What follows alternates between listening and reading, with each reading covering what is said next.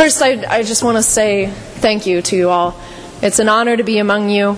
I've heard a lot about St. Peter's, though this is my first time to be here. I've heard a lot about you through the lives of my friends and colleagues who first came into the Episcopal Church through your doors. Your witness has preceded you. And I feel like through those lives, we have been connected to one another already. For my part, I came into the Episcopal Church in Hot Springs in Arkansas when I was in college. It was the city where I would like to start a story for you today. I was walking downtown at the world's shortest St. Patrick's Day parade.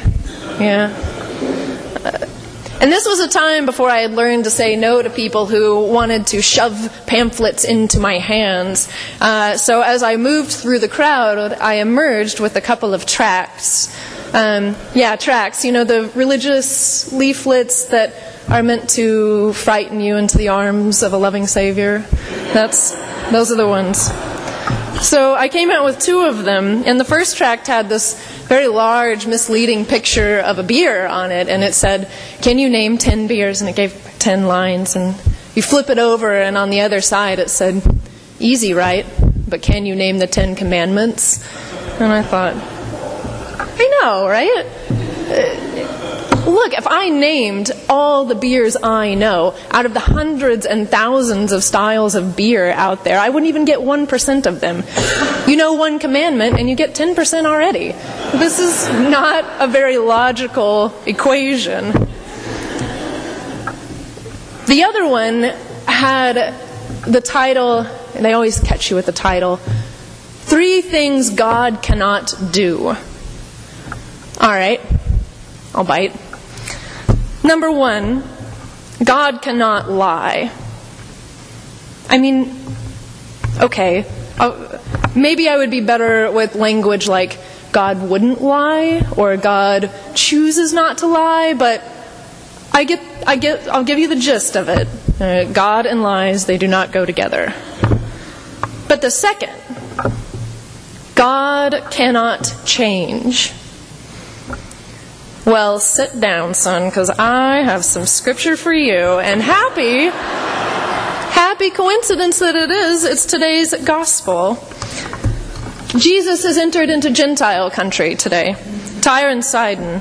It's about as far down on the list of notably undesirable places as Sodom and Gomorrah was.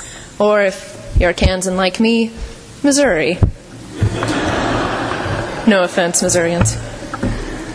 Matthew says that he meets a Canaanite woman there. And that term, Canaanite, is an anachronism. It's off by about 1,000 years here. You'll remember that the Canaanites were the people who the Israelites wiped out when they came into this bounteous and plentiful promised land that was, in fact, already populated. And they believed God told them to wipe out the Canaanites and everything to do with them. Men, women, children, goats, chickens, everything had to be annihilated. They were the sort of people whose names were more spat than said. Canaanite. The scene unfolds. This Canaanite woman is screaming, following Jesus, begging, not on her own behalf, but on behalf of her daughter. Begging for something that the disciples know is not hers for the taking. It's never been hers. Send her away. So Jesus tells her, nothing's changed here. This is a 1,000-year-old story we're living in. You know I'm here for the lost sheep, the children of Israel. Nevertheless, she persisted, kneeling before him now and saying, Lord, help me. And Jesus retorts with a line that follows this same story that everyone around him, Jew and Gentile, had repeated ad nauseum for 1,000 years. You don't throw the children's food to the dogs. It's an awful slur to hear out of our Jesus' mouth. You're a dog. Your child is a dog. The system hasn't changed. Fine, she fires back. But don't even the dogs get the scraps from the table? Fine, she says.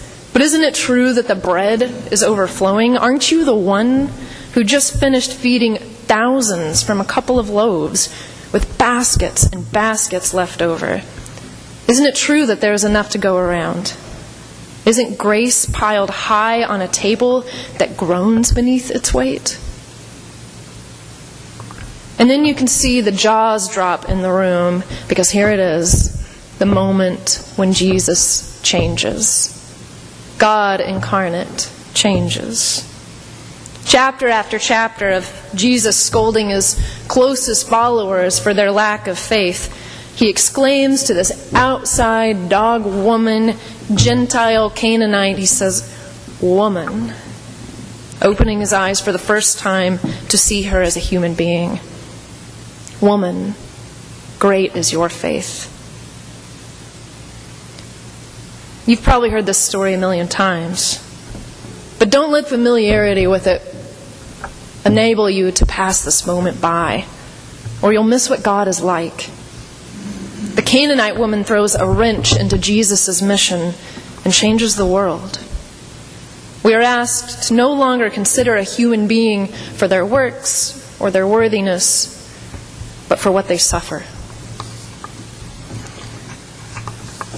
I've been wrestling, as I'm sure all of you have, with how to make sense of what's been going on the past couple of weeks. And nationally, yes, but here as well. Yesterday I watched my friends, through social media, confront the white supremacists in Hot Springs. I watched my friends in Charlottesville do the same the Saturday before.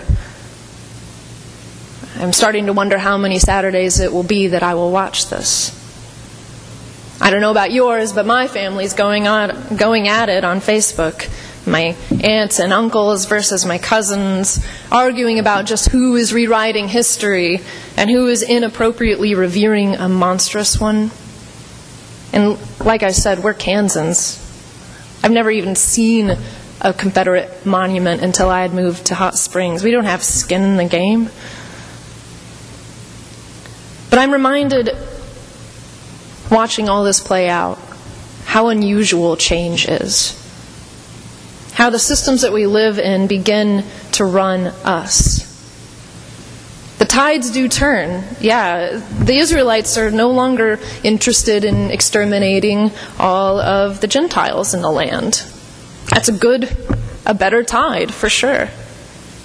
But the waters that we're swimming in aren't replaced. This is the same red tide that Jesus is swimming in as a Palestinian Jew of the first century.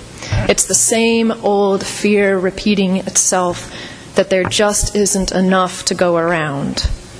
Limited goods, limited seating.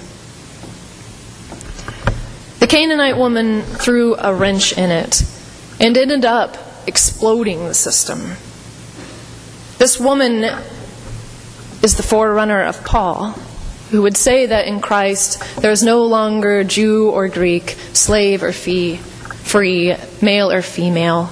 All are one in Christ Jesus.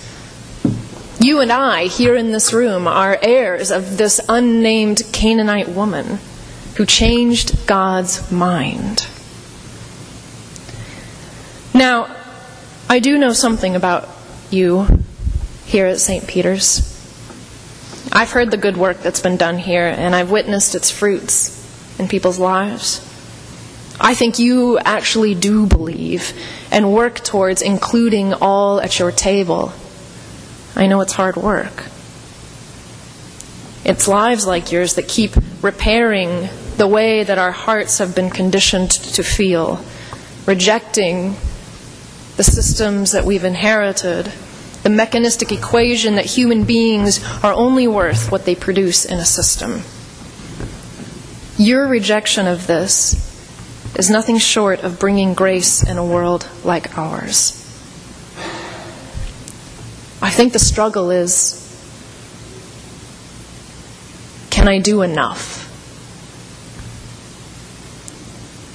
So remember too, for you this morning, reading the story of the Canaanite woman, that you too were brought to a place where there is enough. There's enough, regardless of what it was that brought you here or who. There's enough. When all your wrestling can't unwind the crises of our time, try as you might.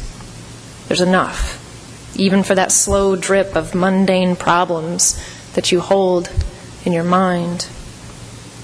For all the things known and unknown, for all that's done and undone, there's a grace enough here for it all.